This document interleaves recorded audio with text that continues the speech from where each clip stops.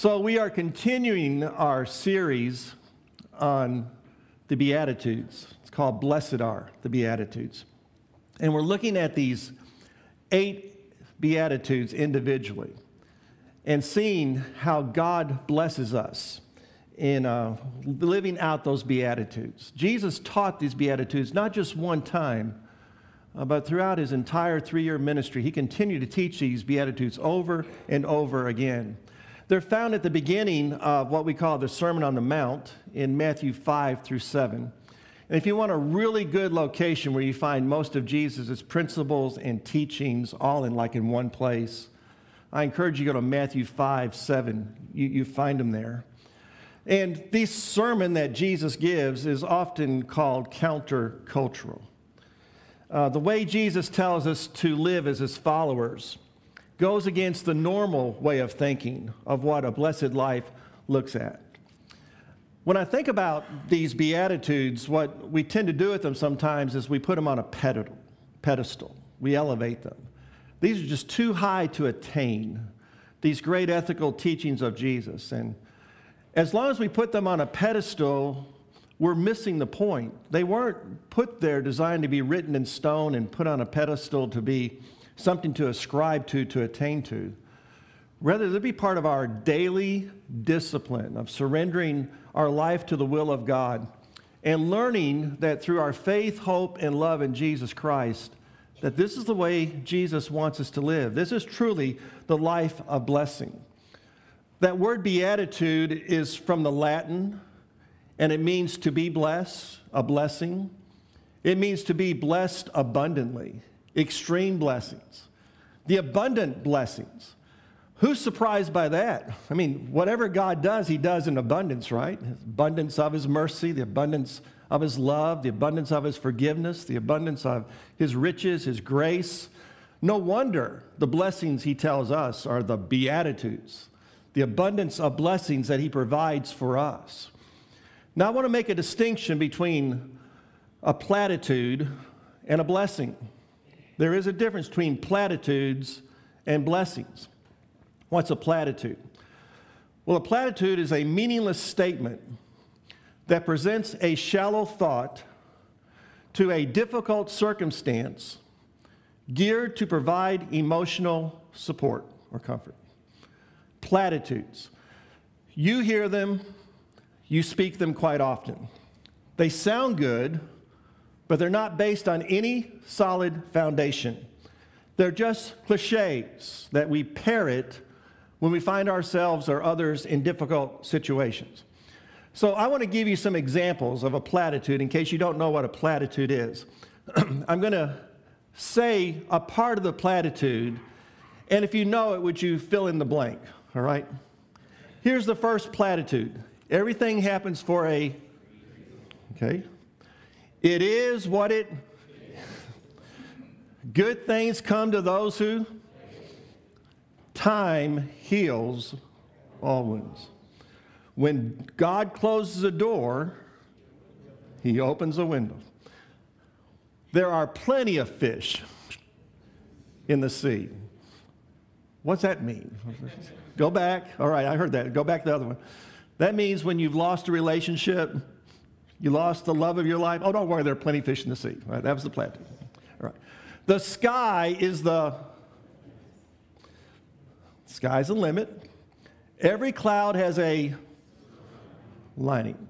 Every cloud has a silver lining. How many knew all of them? All right, most of them. We know the platitudes, don't we? And it's interesting we know those, and that's just a sampling of so many platitudes that we use to make ourselves feel better in difficult circumstances. However, most of us discover they aren't true. They really don't work. And the reason they don't help is because there's no foundation to them. They're not built upon anything. So how about instead of us investing ourselves in learning all these platitudes that don't help, why not study God's Word in the Beatitudes that can absolutely change your life? The abundance of these Beatitudes, blessings that God gives us, are built upon the solid rock of our Lord and Savior, Jesus Christ. In fact, our whole Christian life is held together by him, right? Without Jesus, all this falls apart. But since Jesus is our King of Kings and Lord of Lords, since he is the one that he is the head of the church, we know that these Beatitudes work and is exactly what we need for our life, to live the life that's blessed. There's two words I want you to think about as I start this thought with you. These two words, since Jesus. Since Jesus. Since Jesus died for our sins. Since Jesus rose from the dead. Since Jesus ascended to the throne of God to become our mediator and intercessor. Since Jesus is returning as the King of Kings to put all enemies under his feet, where every knee will bow in heaven and earth and under the earth, and every tongue will confess that Jesus Christ is Lord, then the way that he teaches us to live is absolutely the best way to live. Amen? Since Jesus. Since Jesus. Now, I want us to look at these Beatitudes in light of who Jesus is and see what he's talking about here when you look at this. That since Jesus died for our sins, the poor in spirit will have the kingdom of heaven. Since Jesus was raised from the dead, that those that mourn will be comforted. Since Jesus has ascended to the right hand of God, the meek will inherit the earth. Since he's our mediator in heaven, those who hunger and thirst shall be filled. Because he is the one that is our intercessor, the merciful will be shown mercy. Because all knees will bow to him in heaven, on earth, and under the earth, the pure in heart will see God. And because every tongue will confess that Jesus Christ is Lord and Savior, the peacemakers will be called sons of God, and those that are persecuted will receive their reward in heaven. All this is because of Jesus. See that? Since Jesus has done these things, it makes sense that what he's telling us to do here is absolutely the right way to live. And the reason we know that is we believe that since Jesus did these things, that we believe that these to be true. I think we can put these in three categories. These Beatitudes in three categories. The first category is in developing our inward holiness. Blessed are the poor in spirit, blessed are those that mourn, and blessed are those who are meek. Develops our inward holiness. The next two Beatitudes, the hunger and thirst for righteousness, and being pure in heart, draws us to the upward love of God. Draws us upward to the love of God. And the other three Beatitudes, being a peacemaker, being merciful, being persecuted, leads us to those outward relationships of how to treat one another.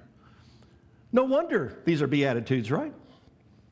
It covers the most important parts of life. It leads us and develops that inward holiness. It leads us upward to the love of God and leads us outward in having great relationships.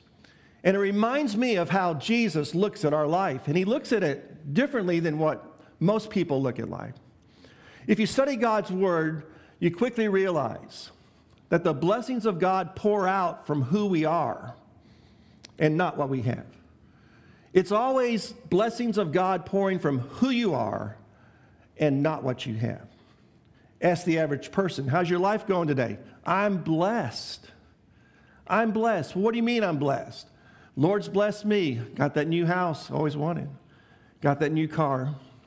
Got that job I prayed about. Got in the school I wanted to go to. Got that 401k, matching funds. Got everything settled. Got everything going. I'm a blessed person.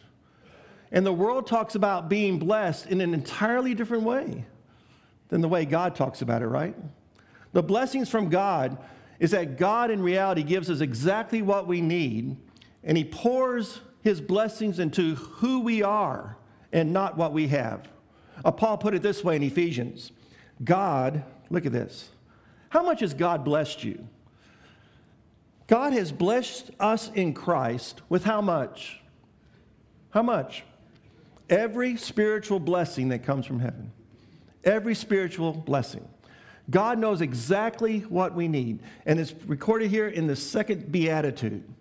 Blessed are the mourn, they that mourn, for they shall be comforted. He knows that we need this inward holiness. We need repentance for our sins. And mourning and repentance of our sins brings that comfort, that strength, that fortification from God that we need. Now, there's obviously many things in life that we mourn. And God is the one who provides the comfort for that as well. We were with Alice and her family yesterday at the graveside. Tremendous amount of mourning and grieving over that horrible, horrible act that was done to Audrey. We grieved with them. But we also believe, as Paul says, that God is the Father of all compassion, the God of all comfort, who comforts us in any trouble, so that we can comfort others in their time of trouble with the comfort we ourselves have received from God. God is the God, tells us numerous times throughout Scripture, who comforts us when we mourn. Jesus, on several occasions in his ministry, when he's with other people and he sees them going through things, it says that he was moved with compassion. You see, your God cares, he loves, he knows you, and he's very much involved in your life. But the beatitude here is specifically pointing to the mourning, the grieving over sin. A mourning and a grief that's categorized in three areas in the Bible. God mourns over our sins. Do you know that? God grieves over our sins. Second category, we are to mourn and grieve over the sins of others, over the sins of our nation, over the sins of our world. And the third thing we're taught is that we are to mourn and grieve over our own individual sins. Now, our own natural inclination is not to do that. Our own natural inclination is not to mourn over sin, but to do several things. We try to cover them up. We try to cope with them through counseling to kind of soothe our guilt. We try to sedate them with pills or alcohol or drugs. If that doesn't work, we legalize them. Think of the number of sins in the Bible that are in our national laws as being legal and right. I could give you 1 minute, and you could list 5 or 6 sins condemned by God that in our nation are considered to be right and legal.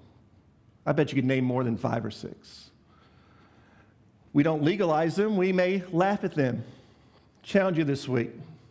When you're watching that show you really like, when you're listening to the comedian that makes you laugh, when you listen to the songs that touch your heart, the lyrics, see how many of them laugh, make fun, ridicule, or mock sin. Just see. I think you'll be shocked. We don't mourn over sin. We cover them up. We cope with them. We sedate them. We legalize them. We laugh at them. If that doesn't work, we categorize them. There's the big sin, and there's the small sin. You know the difference? When you commit the sin, man, you committed the big sin. When I commit the sin, it's a small sin. Small sin. Am I getting too close to you this morning? You can laugh. It's okay. But it's the way we are, aren't we? Big sin, little sin. I got to tell you something. There is no such thing. There's no small sin because we don't worship a small God. Everything God does, he does in abundance. Everything God does, he does big. And so he says, if you just violate one of my laws, pick one, you violated them all. You're guilty of all. Thank God for his grace. You see, our natural inclination is to cover up, to cope, to sedate, to legalize, laugh them off, categorize them, and it doesn't work. It may give us a little bit of relief for the time being, but it does not absolve us of the condemnation, the mourning, the grief, the pain of the condemnation of sin. I don't want to be condemned in my sins, do you? I want to be comforted by God. And the only way to be comforted from my sins is to repent of them. God mourns our sins, and we must mourn them and repent of them to be comforted. I want to take you back 2,600 years ago about to 597 BC. Let's do a little bit of ancient history lesson here. It was an important year in the history of Judah. It was a mournful year in the history of Judah. It was an exciting year in the history of Babylon. The world's greatest leader, King Nebuchadnezzar, has defeated his arch enemy of Egypt, and now he has full reign over the Middle East and Egypt, and he can now go in and conquer Judah and any nation that he wants to. And Nebuchadnezzar marches in 597 BC, marches into Jerusalem, God's people, destroys the city, deports tens of thousands of Jews out of the city to different parts of his kingdom, and 11 years later will return and totally destroy the Temple of Solomon. A short time before this, a prophet by the name of Ezekiel, which we looked at a few weeks ago in our study on the prophets, was given a series of visions from God about how all this was going to take place. I want to turn your attention to one in Ezekiel 9 of these 6 men who are angels, who are warriors carrying battle axes of death. Ezekiel in verse 1 hears this loud voice calling from heaven. And it's calling for those 6 warring angels, these 6 warriors, to come to the city of Jerusalem. In verse 2, after the call, we find in verse 2, they suddenly appear. These warriors that come to bring judgment into Jerusalem and death for the sins of the people. It's interesting how history talks about this. In your history book, it will never say that these 6 warriors showed up to destroy Jerusalem. It will talk about King Nebuchadnezzar having full reign now to be able to go in and conquer this area. Nebuchadnezzar is the great one. He's the one, in fact, calls himself the mighty one, doesn't he? Little did he know he was just a pawn in the hands of the sovereign King of Kings, the great God, who was going to use him to carry out the will of God. When you read the accounts by the prophets leading up to this, you'll see how God had been patient for hundreds of years trying to get his people to mourn and repent over their sins. This was not just a spur-of-the-moment thing. Years and years and years he'd given them ample opportunity. You need to mourn and wail and grieve over your sins. But you know what they did? The book of Jeremiah, read it. They laughed. They said, we're not going to repent. And now the time had come, and those 6 warriors show up, marching towards the city. And in a short time, they will use the army of Nebuchadnezzar to lay waste to that city of God. Now look again in verse 2. One of those angels had something more than a battle axe. He had a container of ink, this inkhorn. And all these angels went into the temple by the bronze altar. Look what happens next, verse 3. God shows up in his glory. He then calls to that angel who has the inkhorn of ink, and he gives them this message. Now, here's where we are, right here. Go through the midst of the city, through the midst of Jerusalem, and put a mark on the foreheads of the men who do what?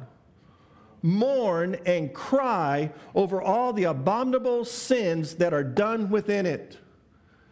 In other words, I'm going to destroy Jerusalem with these warring angels. But the angel that puts the mark in the forehead of certain people, they will be saved. Who are the people that are being saved? The ones who are mourning and grieving over the sins of the nation. The ones who had the same heart and view of sin that God had. And God saved them. God had given them time after time to repent, and they refused. And in verse 5 and 6, God says this, do not come near anyone on whom is the mark, and begin at my sanctuary. You're going to start right here in my household. We're going to judge sin right here in my people first, and then we'll extend it out. Reminds me of Peter later on, who said, judgment of God begins in the household of God. When you call for God's judgment, he'll say, fine, but I'm starting with you first. See it? Mourning and wailing and grieving. God mourns over our sins. God blesses those who will mourn over sin. And that's so evident here in this story. And that's why Jesus says, "Blessed are they that mourn, for they will be comforted." God is never repulsed by your repentance. God never despises a person who repents. God never condemns a person who repents. Get it? Comfort comes from God when we give repentance towards Him. One time, Jesus entered Jerusalem, and He gets in that city, and He sees the people carrying on about their everyday life, totally oblivious to the things of God, doing their festivities, doing their things of life, and He sees their sin, and it's the shortest verse in the Bible, and you know it, don't you?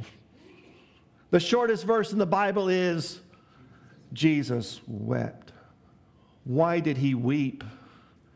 He mourned over the sin of the people that separated them from God.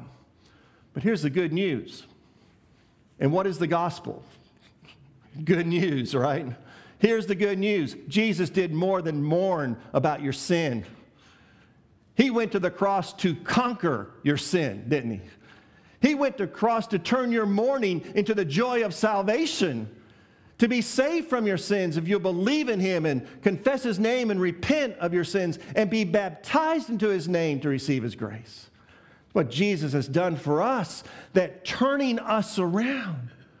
I think about King David, who tried to cover and legalize his sins, didn't he? Tried to do everything he could to cover it up. And he was in misery, and he was under condemnation, and then he turns to God. See what happens when he repents. 2 Psalms here. Psalm 34, verse 18.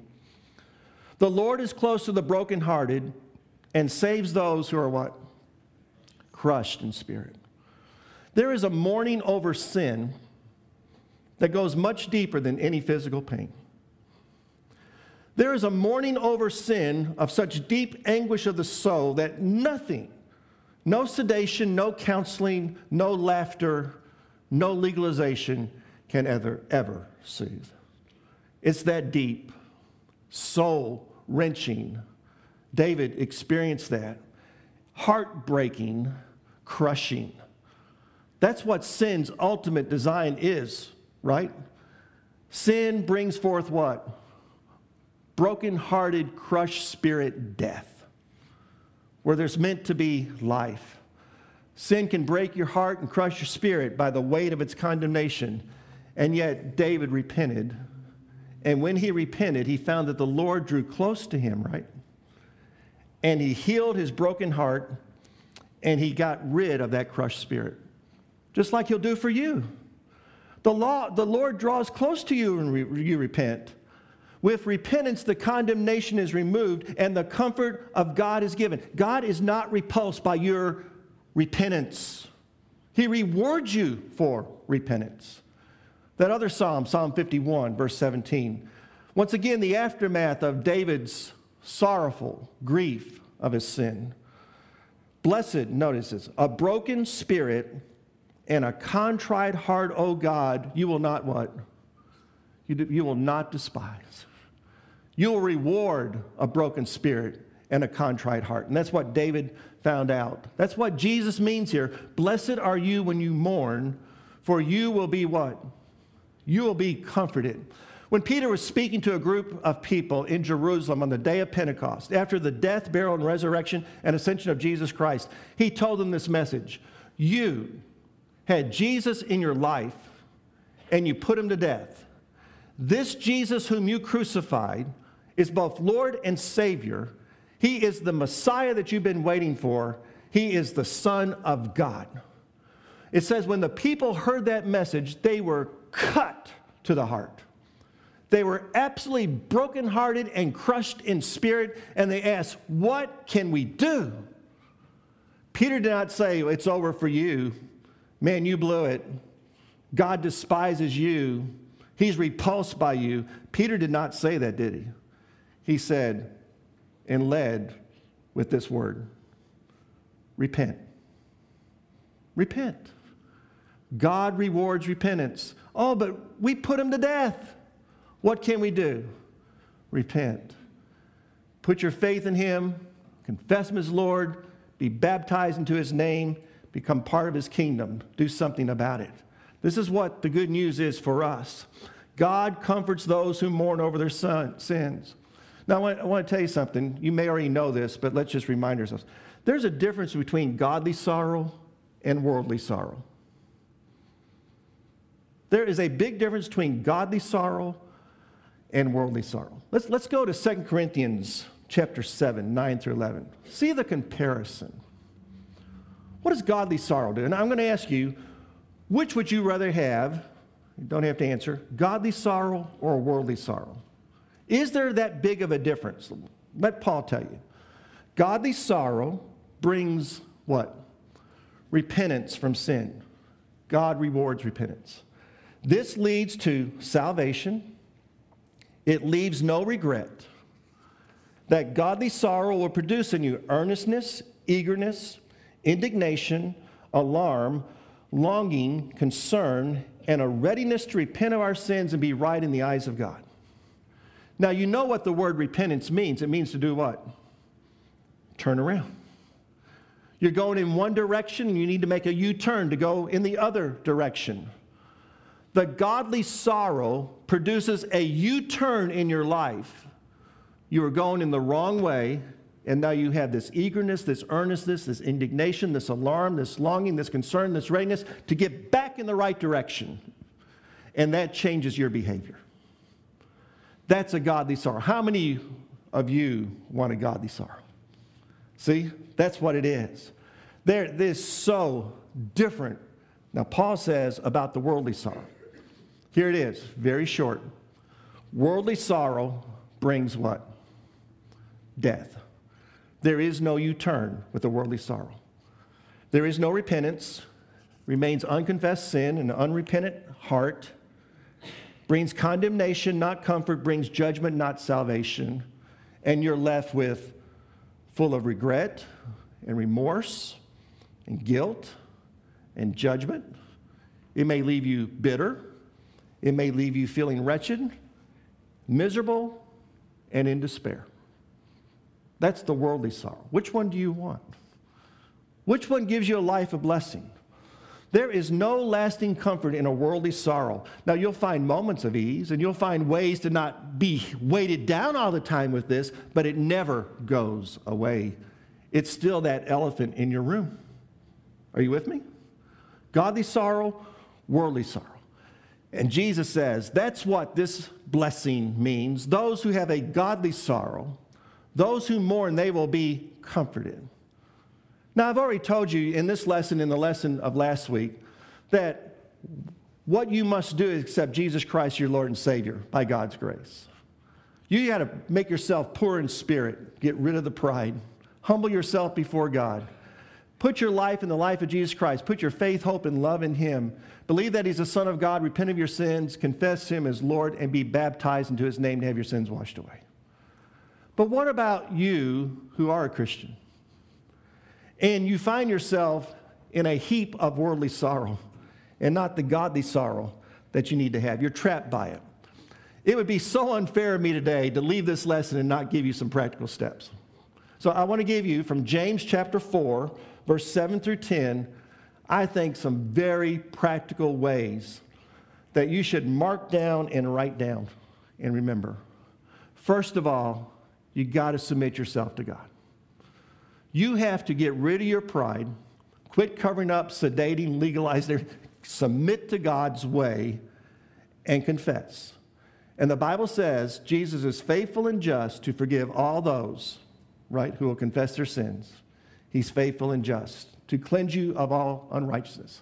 Second thing you have to do is resist the devil. Now let me ask you, when you resist the devil, James says what will happen? He will flee from you. He will run from you. See it? Boy, I'd like to have some of that, right? Now notice the steps.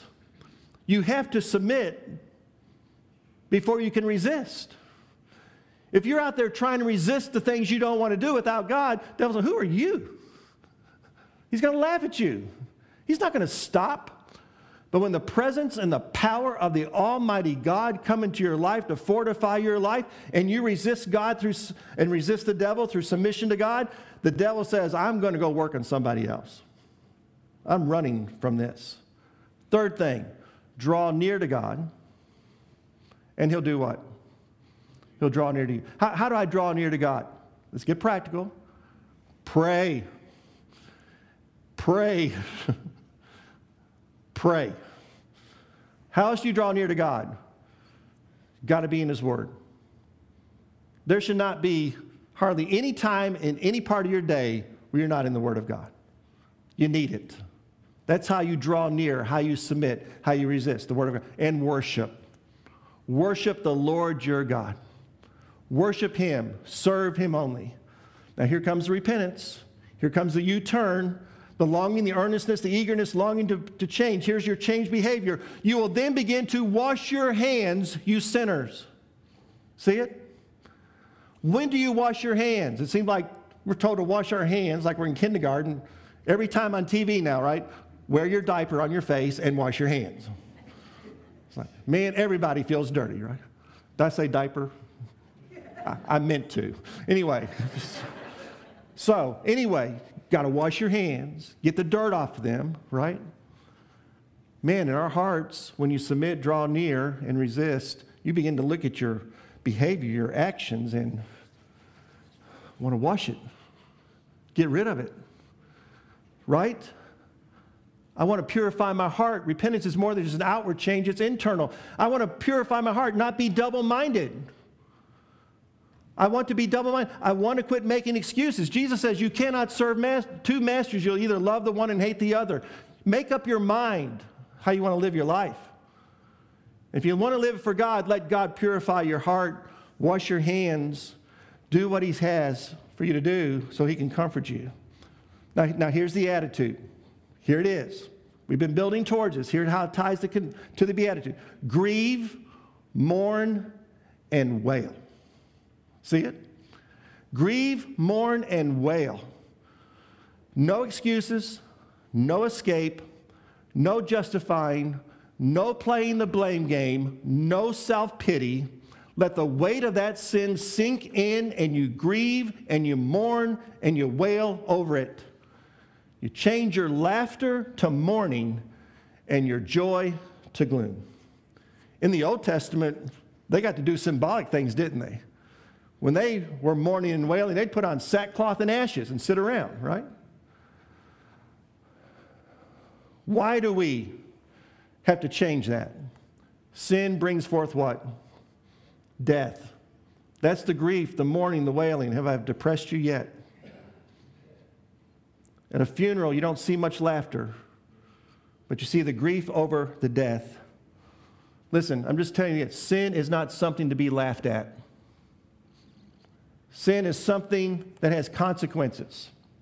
And when you realize it, the consequences, and you suffer the consequences for it, it takes the smile off your face and the joy out of your heart. Amen? So he says, now humble yourselves, make yourself poor in spirit before the Lord, and here's the good part. What will he do? See it? He will lift you up. Man, you need to write James chapter 4, 7 through 10 down and get so familiar with this. You can use this so often in your life in a comfort to God. Blessed are they that mourn, for they shall be comforted. We'll look at that word comfort as we close. The word comfort comes from two words. The first part of the word means to be with or called alongside. And you see the second part of the word comfort. What's that word? It's fort, strength, to be fortified. When God says he's going to comfort us, it's more than just wiping away your tears and giving you a big old spiritual hug. It's saying, no, I'm coming alongside you with your repentance. I'm going to draw close to you. I'm going to strengthen you. And I'm going to fortify your life. Is that powerful? Jesus said to his disciples, when I leave here, the Holy Spirit will come here upon this earth. But Jesus did not call the Holy Spirit in that context. He called the Holy Spirit the what? The Comforter. The one who comes alongside to fortify and to strengthen us. See it? When we submit, when we draw near, when we humble ourselves, God draws near to us. He fortifies us to resist the devil, to change our behavior, to purify our thoughts, and to lift us up, to turn our grief and mourning into joy. That's what I love. Psalm 30, verse 11. You turn my mourning into what? Dancing, that my heart may sing your praises and not be silent. Lord my God, I will praise you forever. That's what Jesus wants to do for you. To turn your sorrow over sin into the dance of salvation. That's what he does. Don't stay stuck in that world sorrow that's there, that worldly point of view. Let God bless you by comforting you and turning your mourning into praise for him. Amen? Amen. Blessed are they that mourn, for they will be strengthened, fortified, encouraged, lifted up by God. Amen. Well, I hope this lesson has been an encouragement to you in your daily walk with your Lord and Savior Jesus Christ. We end every Sunday morning lesson with an invitation and offer for you to respond.